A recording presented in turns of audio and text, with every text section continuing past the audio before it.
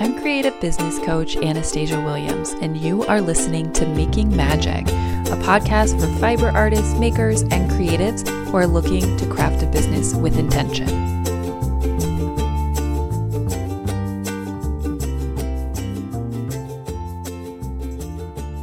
Hello. Welcome to the third installment of The Community Project, gauging your value, learning moments from fiber business owners who are thriving despite their brain's best efforts.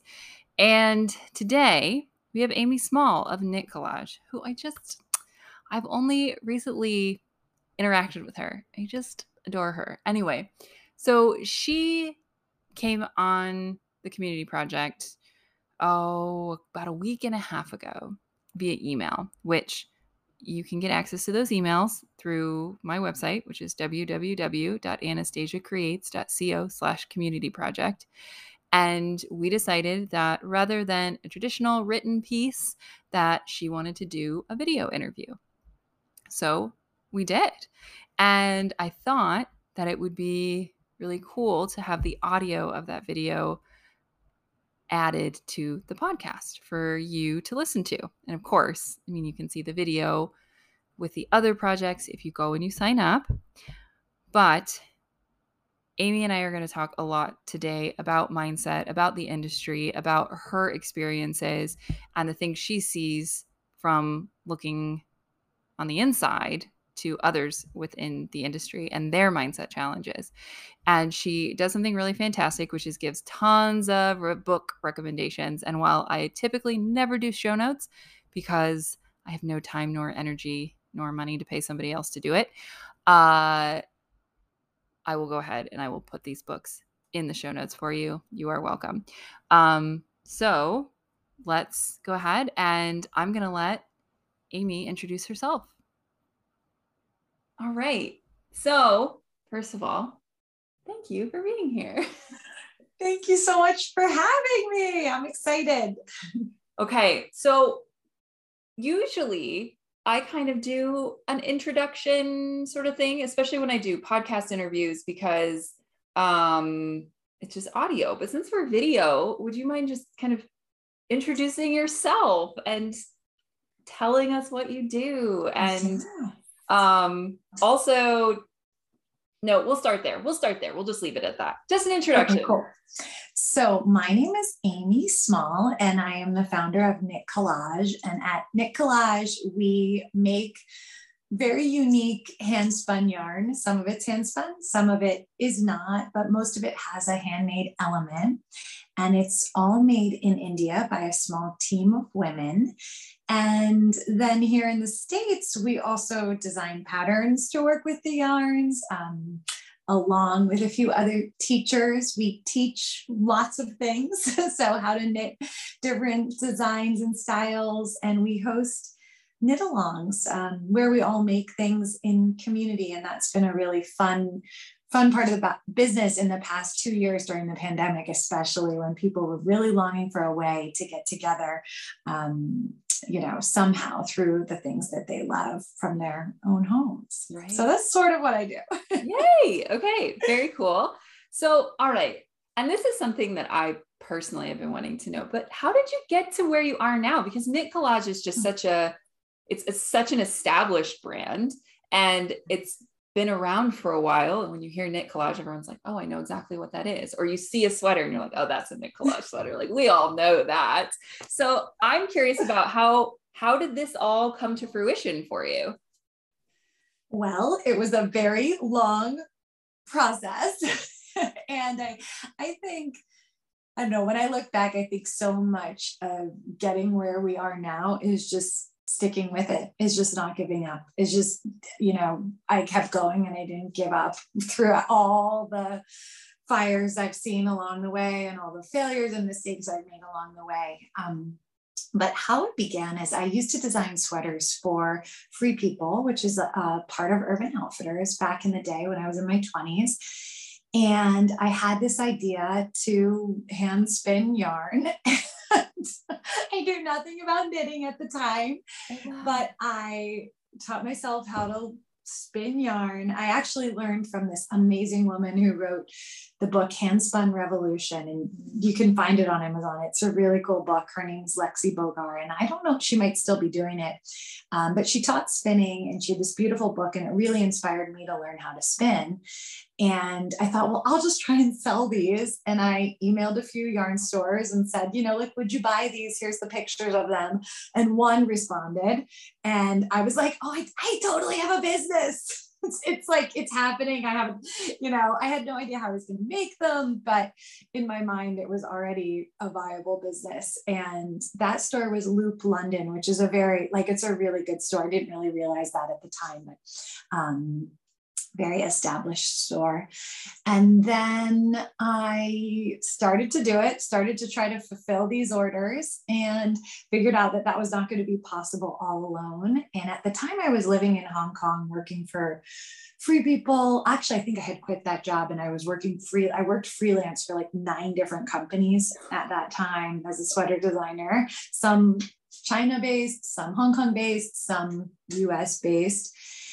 And I was trying to figure out how I could make it on a larger scale that didn't involve me spinning all the yarn. And in my Free People days, I had traveled a lot to India, where we currently make the yarn. And I knew in my heart it was going to be a great place to make the yarn, because they say yes to everything. There's no no, that seems like that's too much hard work. No, there's like a positive, yes, we can try this. And aesthetically, they just have such a rich history of textiles and craft, where all of this amazing, all these amazing raw materials are from. So it just felt like this perfect place to make the yarn. So that's how it kind of all got started. I moved back. Once that was kind of up and running, I moved back to the States. And I think a really big turning point came when I decided to shift more to online sales versus wholesale, because in the beginning, probably for the first 7 years, I only sold wholesale.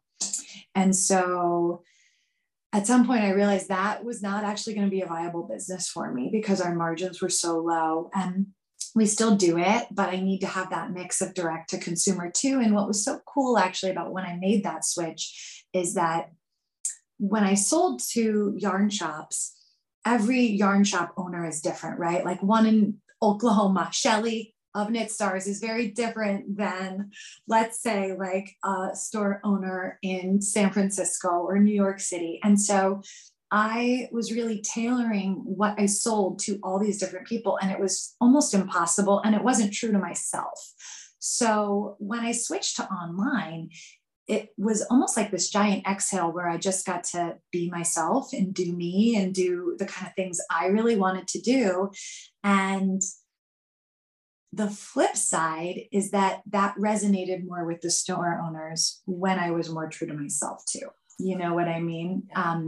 Because I wasn't trying to force myself into their boxes, if that makes any sense. So it was really the silver lining of switching to online also, is it was better for everybody. So that was a big turning point for my business in maybe 2017, something like that. Yeah. Okay. So now, do you feel like you were originally trying to fit into boxes as a result of kind of your past with using or with being with Free People because you had to fit a certain aesthetic, or has it always, are you a people pleaser? I would say no, it was more, I just really wanted to make the business viable. And I was trying to figure out how to get sales and how to like make the business work and really like support myself with it. And I was just willing to do whatever I could do, but there was sacrifices there in not staying true to myself, I think. And I had a business coach, like my first business coach, who I think she took one look at the numbers and was like, you have to go online.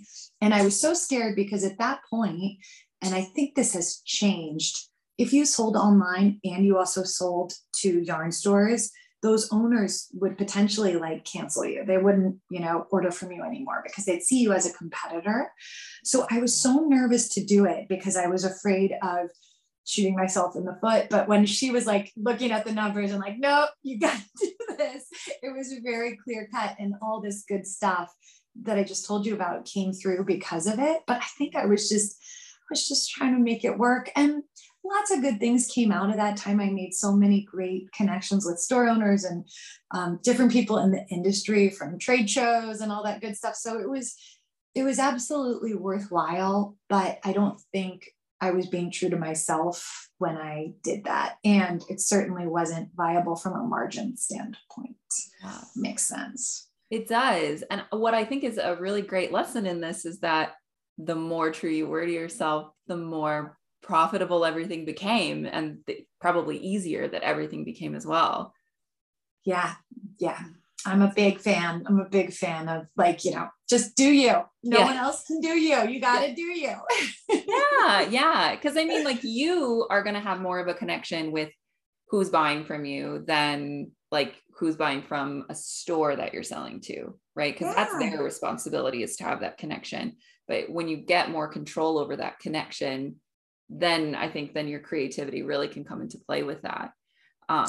You're not just throwing stuff at a wall to see what's and seeing people firsthand make things from the yarn who were sharing it with me and our team and our community. That was also so inspiring and really reinforced, like, keep going. yeah, absolutely. So I've got some questions, like just kind of about mindset stuff. And I think, where do I want to start with it? Because I feel like there's so many things that we could talk about. But, I guess for you, have you ever had a point in your business where you felt like maybe your own value wasn't there? Or have you stayed pretty steady and consistent with it? Yeah, I've been thinking about this question because you sent it over, and I think I've always had a very steadfast vision in myself that I could do it. Like, I think I've always had that. But at the same time, I don't think that, like, everything's been so slow and steady, and I've been in business since 2010. So it's been a real, like, long, slow, slow haul of growing slowly, step back, step forward. So I don't think there's been any turning point in my career trajectory, like with the business. It's been more just building slowly on what we've done every month and every year. Mindset wise, I think I've always had this, like, unwavering confidence in myself that I can do it. I don't know. I don't. That's great. It's nice. I've had that, but that said, I've had tons of challenges, been in crazy debt, had tons of horrible things happen that I'm, like, so embarrassed about, mistakes I've made. So despite it all, like, I've had some really bad moments, I mean? I think that I kind of, at my heart, like, and I think I hope most people feel this way too. You may have, like, the external things that go right and wrong and debt that lasts for years, but at your core, in your heart, you got this, you can do this. You know what I mean? I do. Yes. And I feel like that's there, right? It's just, how do we start to kind of get that everything out of the way so that you can see that a little better, right? Like, yes. And trust in that, I think, too. Yes. Yeah. That's great. I mean, it's nice to know that I do think that it's possible. There is, like, did you ever read the book, The Big Leap by Gay Hendricks? I do think I have. That's a really good book. And he talks about upper limiting, like if you have limiting beliefs around anything and how those can hold you down. So, like, right now, like, for example, I feel like I'm living my parents' life in a lot of ways. And I'm thinking, how do I which is amazing. Like, this is great. Like, things are stable, but at the same time, if I want to go beyond that, I'm going to have to push through some upper limit beliefs that I can do more than just that. And so I think I've got some potentially like, subconscious stuff or whatever around maybe that next level and how to break through from there. So I do think I have some of that going on that I haven't fully examined. And I think probably we all have stuff like that, like that we might not be 100% aware of. So I don't think I do feel like I've got this inner confidence. I can get through that, but have not yet. Right. I've got some work to do on that. So yeah, that's a cool book. And if anyone reads it, it is interesting because you'll be like, oh, yep, I've got that. That's awesome. Yeah. Okay. Well, I'll put it on my list of, I love stuff like that. Oh my goodness. I think he reads it in the audio version, which is good too. I always like it when the author actually reads it. Yes, me too. It's really connecting. I really like that. Okay. So one thing I think maybe, I mean, do you feel like from what you've seen that this is an industry that has a lot of self-doubt in it? Does that, I mean, to me, like I see a lot of very small business owners, solo business owners as you started, right? Like who are trying to kind of now start to make the waves, and they feel like it's really unattainable because they see, certain, because we have key players in the fiber arts industry. Like, and we know who the biggest designers are. We know who the biggest yarn dyers are because they usually work with the biggest designers. And like, we know who all of those players are, but then they start to worry, like, I'm not going to be able to get there. I mean, do you see that at all? Or is it just me? I do see it in a lot of my friends. And I think that maybe there's two things that come up. There's one that is probably in every industry where there's this tendency to really compare yourself to other people and, oh, they're so far ahead of me. Oh, their pictures are perfect. Like whatever it is, right? Those color combos are amazing. But I guarantee if you look back at where they started from, their pictures were not perfect. Everybody started somewhere and they learned and grew and got better along the way. And you gotta start somewhere, right? Like if you're not embarrassed, right? If you're not embarrassed by what you put out there first, then you started too late, probably. you just throw yourself in. So I do see like the compare and despair thing a lot. And then I think the other thing is that in general, it's not an industry that pays really well. Right. So there's a lot of that going on, which is like, it's that self-doubt around, well, how can I really make a living around this if I'm selling a pattern for $5 or $10? And how many do I need to sell to actually, it's in a way, it's hard to make to support a family on just pattern design. You really have to have some patterns that are knocking it out of the park. Right. And that can be really hard. So I think both those things are at play that I see. And it surprises me because even some of my friends that have established stores and will still get caught up in stuff. And I'm like, no, you just do you. It's obvious. You just do you. It's fine. Don't think about this person or that person. You just stick to your guns. No one can do what you can do. Right. So yeah, that I definitely see that. Do you think it's worse in the yarn craft world than other industries, or? Well, I do think that we are a really unique industry in a lot of ways. And I would say that, yes, I think it is more prevalent. And I think the reason is, or part of it, a big contributor of it is basically the fact that we're primarily not men, right? Like there's patriarchal values absolutely that are coming in, because how many of us have been like, oh, don't, as young girls, like don't make waves, or don't, be loud, don't show up, don't brag about yourself, you don't really want to stand out unless you're like winning and cutting other people down, right? Like then that's kind of rewarded in society. I totally see that. It's sad. But I think the more that we start to be cognizant of it, it can be really helpful in trying to understand, or at least beginning to understand that, like, hey, these things are okay. It's okay to want to make money as, you know, as a not man. It's okay to want to, you know, have a successful business. It's okay to like own the money, right? Like you can have money and that's not a bad thing. And you can talk about yourself and that's not a bad thing either. It's just, it's so interesting.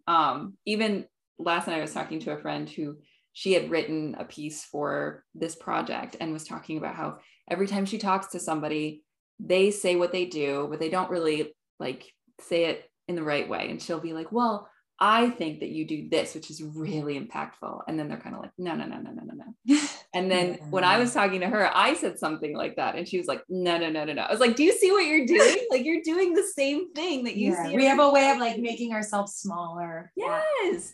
I'm like, what's the point? I mean, like, we really are super scared that something horrible is going to happen and everyone's going to hate us. And it's just like, I don't think that that's accurate. I had something similar like that happen a couple months ago too. And I had a moment where I was like, oh yeah, no, the business is like that. And kind of stepped into that, you know, that more, I don't know, just, oh yeah, I have created something, you know, it's hard to take ownership of that. I think sometimes as a woman. Yeah, definitely.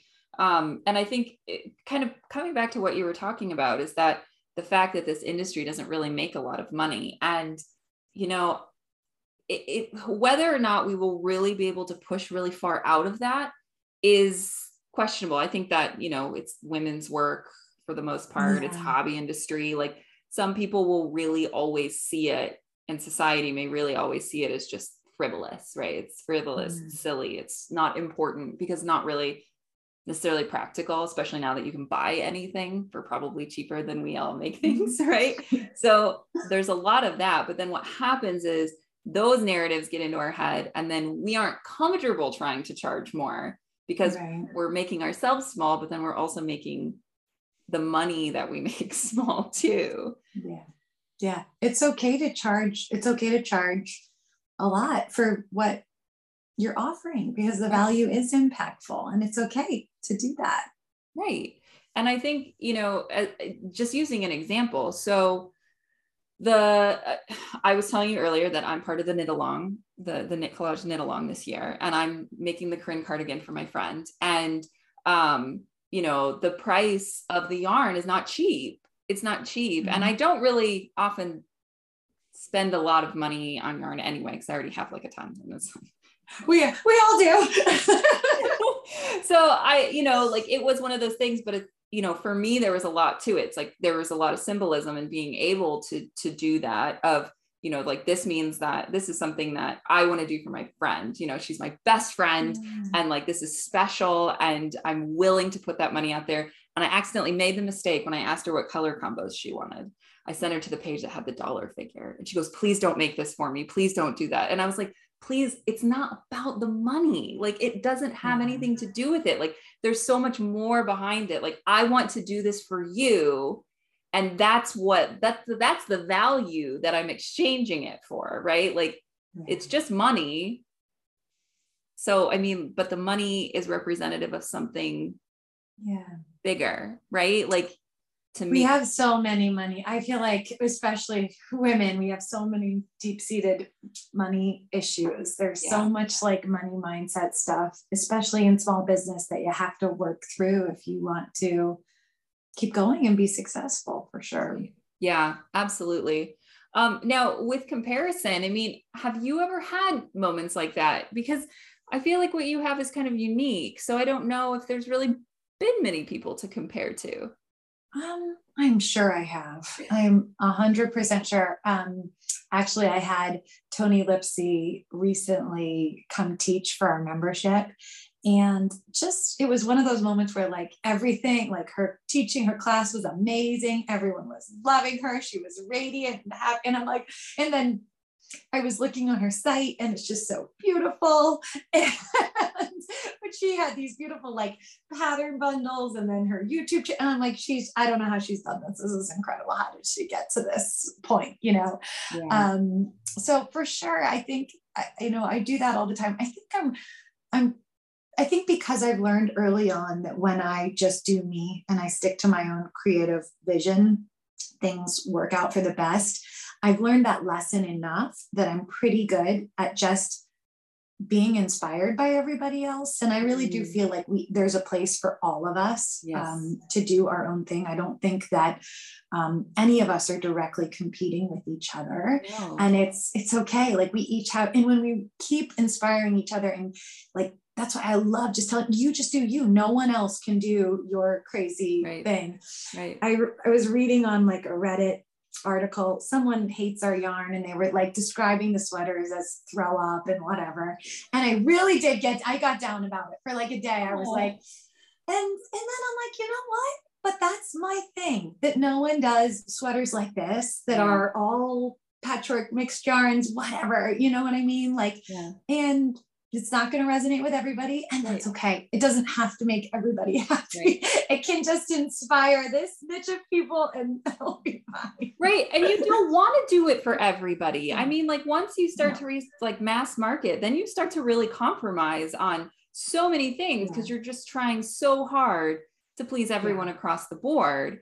And then we're moving out of that. You do you know, we're moving completely beyond focusing on the people that really want it. And obviously a lot of people really love it, right? And they love the yarn and they make the sweaters and you see them all the time. So, you know, Reddit's just full of grumpies. So let's be honest. That was my feeling too.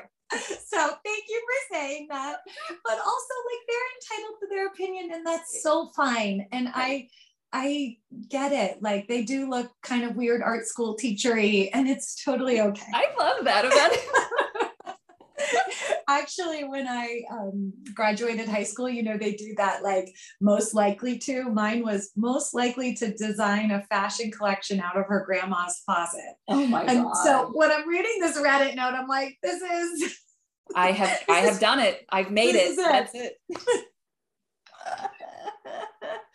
Oh my gosh.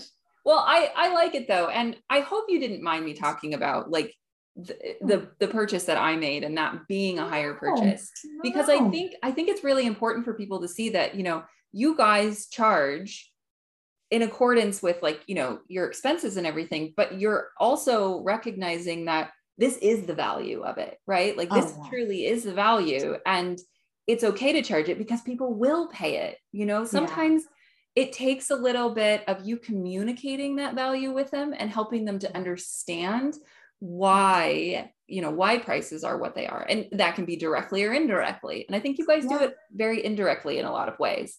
Like it's more the feeling of it. I don't think that I've heard a whole lot of conversation about like, you know, we charge this because of XYZ, right? Like you don't have to say that, but I really lean into the experience of it. So more than just the yarn and the pattern, that when you join a knit along, it's also this experience where you're going to get help when you need it, which is not any cheap thing to offer on our side. Right. And we have people that sign up for weekly help sessions and they get all this help as part of their kit. And you might be an expert knitter and not need it, but a lot of people do need it, especially if they're learning brioche or how to crochet for the first time, how to steek a sweater or intarsia, all these things. So I think of it more like, okay, we really want people to finish with an heirloom piece that they will love and treasure forever, or gift to someone who will love and treasure forever and have it be so meaningful. How do we help make that process and that experience of making that thing as easy and joyful as possible for them? And I sort of reverse engineer it. Okay, we're going to have help sessions. We're going to have Zooms where you come and ask questions. We're going to add in a little bit of mindfulness because we don't want you to not like breathe through this when, you know, it gets into a big tangle and you have to rip 16 times. Yes. So I think that's the part that people sometimes don't understand, is that we're also adding all of that in, and that there is an expense for sure associated with offering all of that help and support to people along the way. Yeah. It's like, it's not just the product, and even sometimes it's not only the experience, but it's a support system that comes with it. because there's more than just, I mean, obviously there's the part of you guys, but you're also facilitating the support system of the community. So it all kind of comes together. And that is, yeah, you're right. I mean, that's something that when we spend money, right? Like it is a value for value exchange. Like I'm spending this money because that is worth it to me in XYZ way. And I think that's one of those things that I think a lot of makers get hung up on. If I don't really want to charge too much because people might not be able to afford it. But if they truly see it as a value exchange, right? And not everyone's going to be able to afford everything. And some of us have that privilege and some of us do not. And accessibility is definitely something that I feel is important. But at the same time, it's hard to be accessible if you're not making a business accessible to yourself, right? Like if you're not making money from it, you're no help, you're no impact to anyone if you can't actually support yourself, right? Yes, exactly. Like you if you want to have impact in the world, you have to make a sale. Like we've been talking about that a lot in the business. I'm trying to maybe become a B Corp, which is just a more social enterprise. It's very exciting, but it will be a very long process. But thinking about that, it's like, I can't do that unless we are, a viable business that makes sales in the world and that has business coming in. It's just impossible. Or other cool things we might want to do down the road.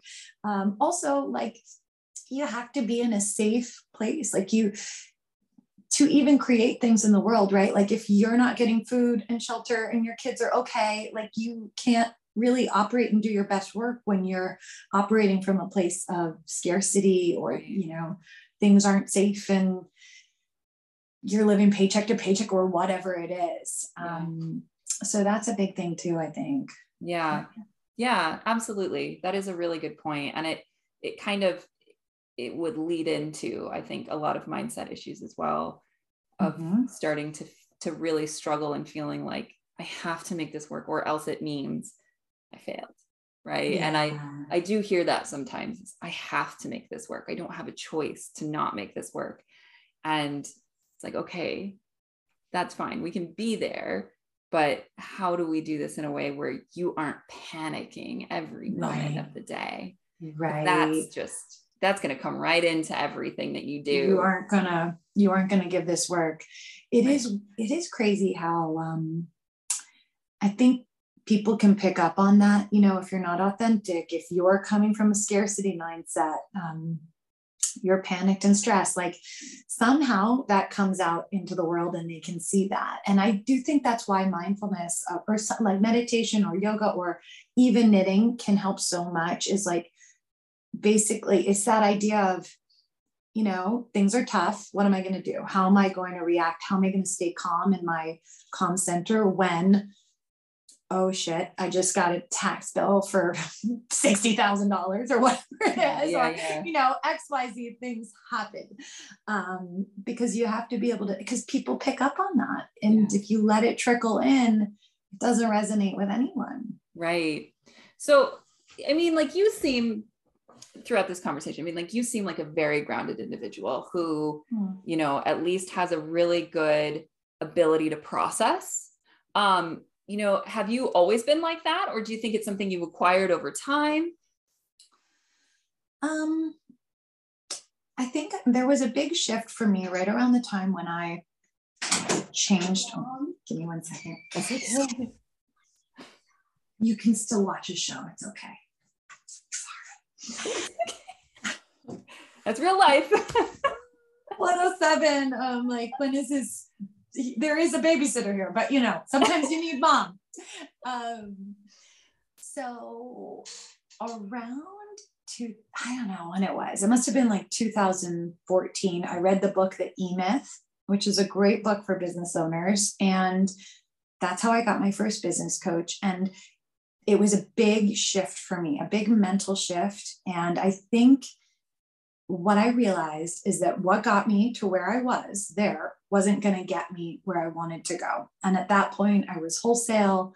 The business was in debt and I had not figured out how to make it viable. I was hanging on. I had just had my first son. I had a twitch in my arm.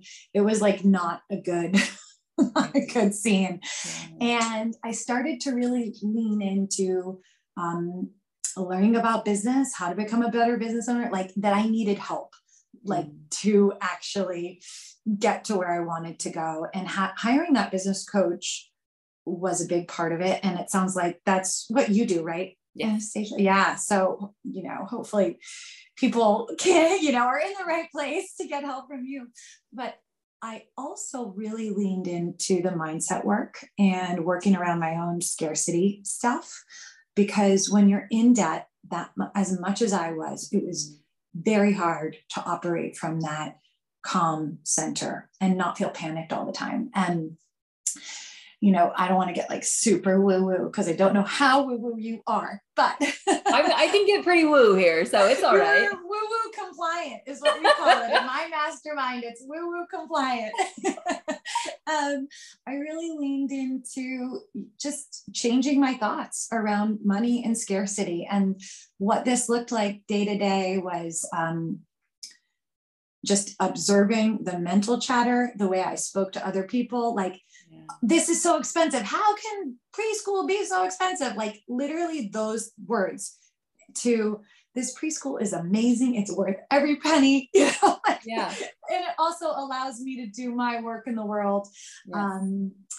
And also I did a lot of meditations around visualization and getting out of debt. And I think all of those things, really watching my mind, watching my mental self-talk and how I spoke to others, as well as the meditations, really helped to change my mindset. It's an ongoing process though. It is, I'm nowhere near like a finished product there, but it set me on the course to, things got better and are continuing to, you know what I mean? So I think that was the biggest change for me, is that I just been going along, never getting help, never like, how am I going to get to this different place?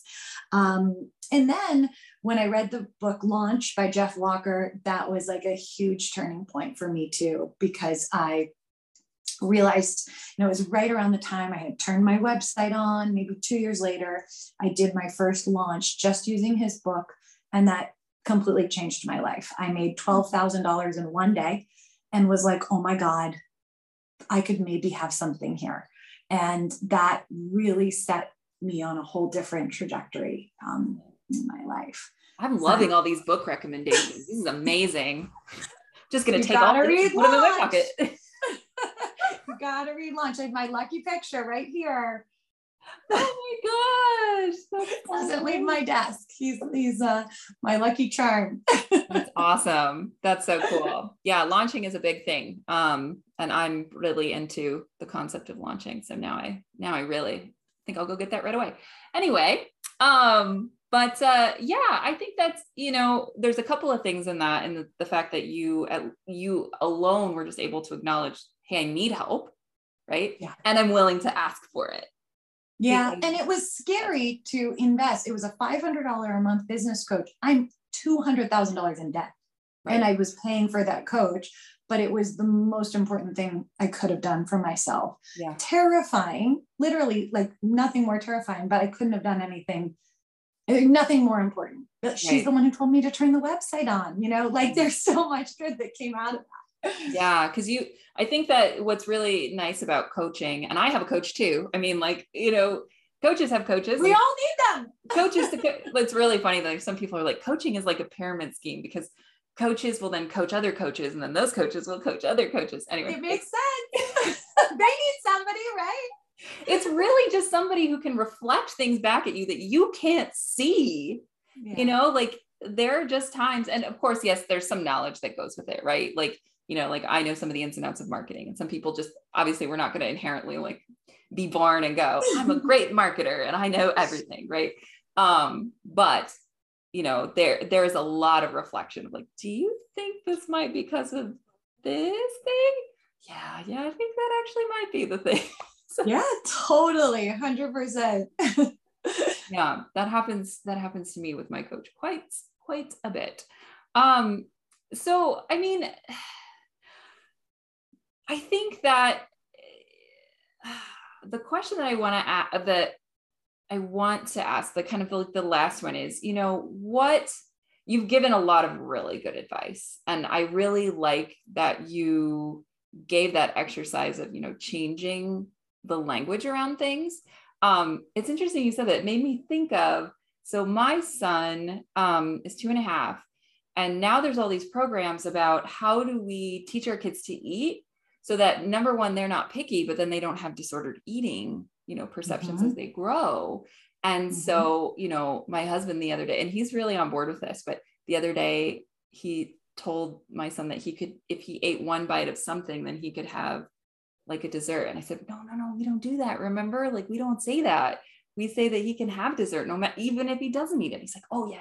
I forgot. Because we're just so used to that. Yeah. Like used to it. So it's just, we have to. And we definitely live in a world where most people say, this is so expensive, especially right now with gas being so expensive and inflation. And I don't want to blow those off. Like, those aren't real concerns. Of course, those are real hardships that a lot of us are going through. But is there a way to flip the prism on that and also see a silver lining that you can lean into too? My husband works in finance and he sees the markets just tanking right now. And I keep telling him to flip the prism for his clients. And this is a great opportunity. What can we get at a cheap price here? How can we think about this more long-term than immediate? Like, what's the long-term vision for these investors? What are their long-term goals? How can this be a positive versus we're all freaking out right now? Yes. Yeah. I work in my full-time job is I work in 401ks. And so the most common thing is everyone's like, my balance is, why did I lose $12,000 this year? It's like, well, let me tell you, the market. But then, you illustrate for them, like, what happened in 2009 is the people who took all their money and put it in safety didn't earn any of that loss back. But the people who didn't do anything, and could tolerate it, right? They had time. They gained it all back and then more, right? Like there's historical swings with that kind of thing. And we've seen that over multiple recessions. Anyway, we don't need to go into like investments, but yes, I mean, it's like, how do you think about this? I don't even look at mine right now. Every once in a while, my husband and I will be like, how much have you lost? How much have you lost? And it's almost like a game, like, because what a great way to look. I mean, it sounds silly, but that's such a better way to look at it because you'll be fine, Yeah. And what a better way than freaking out and overanalyzing how much somebody, is down today versus another day and getting upset. Yeah, it doesn't do any good to put your body under that stress and then make yourself like literally physically sick, because that happens a lot. And it's interesting because there are studies also about how the mind can really heal the body in a lot of ways too. Like, that's why placebos are real, because placebos work because you think something is happening to you, but then it actually does. Like, this is very weird, like, it's very powerful, very strange. The meditations that I did are by Joe Dispenza. Do you know who he is? No, I'm loving all these resources. Keep throwing them at me. So he wrote a book called something about the placebo effect, but it's basically just that and the power of the mind. And it's super woo-woo. So asterisk there. But those are the meditations I do. Some of them are just, like the present moment and you just zone out, but there's music, which I like too. But some of them are more visualizations about the future and stuff like that. So but he wrote a whole book about the placebo effect that is really good that I read too. Okay. All right. Well, I'm also very interested in the placebo effect. I'm just gonna, I should be writing all this stuff down. I'll have to go back and watch it again. But anyway, thanks for all the book recommendations. That's fantastic. So just this kind of wrapping up here. So if people have not heard of Knit Collage, because they've probably been living under a rock, where can they find you? Yeah, so the website is just knitcollage.com. And I would encourage people to sign up for our newsletter. You can do that by signing up for our free bonfire shawl class, which is just right on the top navigation bar. And in our newsletter, we share like new patterns, new yarns, but we also have a little section that's just kind of things to inspire you, get you thinking. Fun. And then a little piece that's just behind the scenes about the business, like what's going on behind the scenes. So some of it will be sharing like the books I've shared here and other things like that. So if you're interested in following along there, that's probably the best place. Awesome. So good. It was so good to have you. And I'm so thankful that you are part of the project. Yes, I'm very, very excited. It's so nice to meet you, Anastasia. And I'm excited that you're doing this work in the world. It's so needed. Yeah. Unfortunately it is, but yes, it's been great. So thank you. You're so welcome. Thank you so much. All right. So just a treat for you, just so that you know, is that today you got Amy. In 2 days, you're going to get Sarah Walworth. And that's 2 in 1 week. And then next week we will have our last installment, and that will wrap up the community project episodes. So again, at any time in your life, no matter where you are, in the past, present, or future, you may go to my website, www.anastasiacreates.co/podcast, and sign up for the community project. You'll have access to all the emails, regardless of whether you signed up late or whether you signed up after the fact, because they're so good and I can't be bothered to keep them from you, and you don't deserve that. So anyway, I will talk to you in just a couple of days.